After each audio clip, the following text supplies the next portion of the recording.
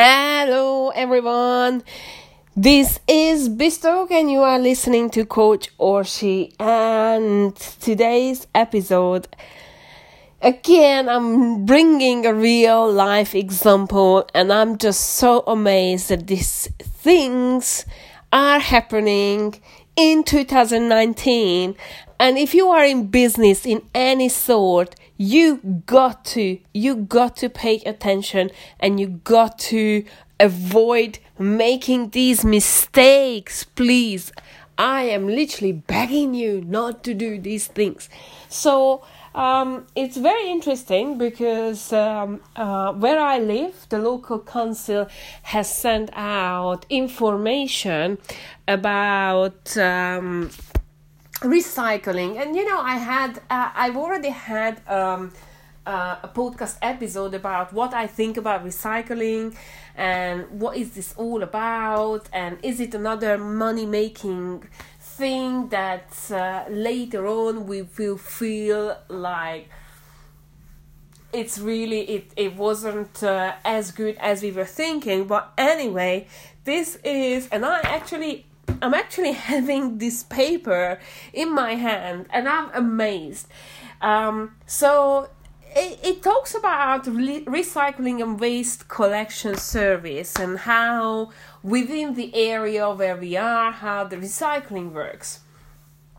And it's very good, interesting. But when I get to the last page, something triggers me.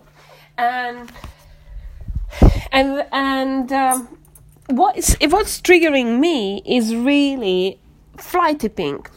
It's a huge problem in the area, and some of the people are fighting it off. Some of it are not.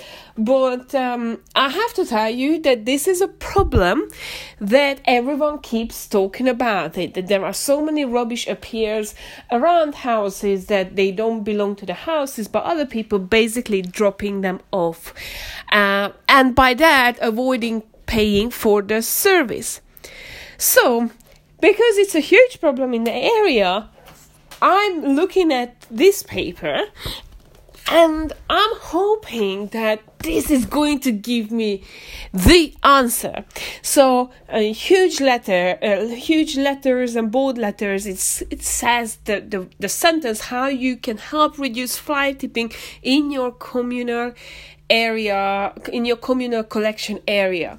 So this straight away catches my attention. Why does it catching my attention? Because it's a huge problem. People are talking about it, and if there is anything I can do to avoid it or mitigate the problem, then hey, I am up for it. Now, bear in mind that I know that this is a business podcast, but I think it's a brilliant example, because at the end of the day, even if we are talking about the local council, right? The local council have to win people's view, and they have to do it exactly the same way like businesses do. You have to kind of like advertise the same way like commercials do and businesses do. So this is where it's coming really, I think, exciting.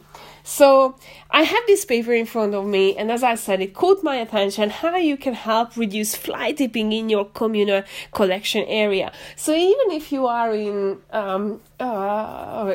marketing, you will know that anything that starts with the how, because everyone is looking for how can I do this, how can I do that, then it's straight away catching your eyes.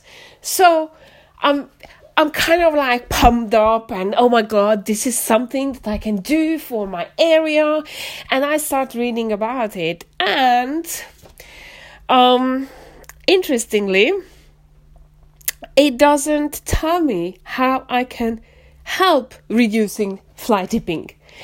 It has one one paragraph below that, which tells what is fly tipping and what punishment you will get, or you can be prosecuted if you are, caught by that. What happens if fly tipping is happening? Basically, they ain't gonna collect your rubbish, and basically that's what it talks about. So, prime example that you create curiosity and then you F it up with big capital bold letters. You F it up, and I find it unbelievable that how can you make such a huge mistake? You ask a questions, you create curiosity, and you ain't answering that. You're not giving tips out. And same works in business. So how many times you see that, do you want to know how you can edit videos? Do you want to know how you can easily use Facebook advertisement? And people are clicking on it, but you have to give answer. Because if you don't give answer, you know what's going to happen? People are going to walk away and people are going to talk about you in exactly the wrong way. Like this is happening now. Although I haven't mentioned the council name, but basically that's what's really happening. And you have to avoid it. Now, I don't know how this have been approved, but just imagine that someone has created this leaflet, they have printed it, and the result that they spent so much money, probably so much time, to make themselves look really an idiot. And I don't want this to happen to you. So if you are trying to give tips to your potential clients, then please do. But don't just create curiosity and then you F it up with not actually giving, because people will not trust you. People think that, you know what, I ain't gonna give my email address because they're not giving me anything. So this is what I wanted to share today in this very, very short podcast, but I hope you enjoyed it and I hope you are not making the same mistakes. Have a good one. See you next, or moreover, listen to me next week. Ciao.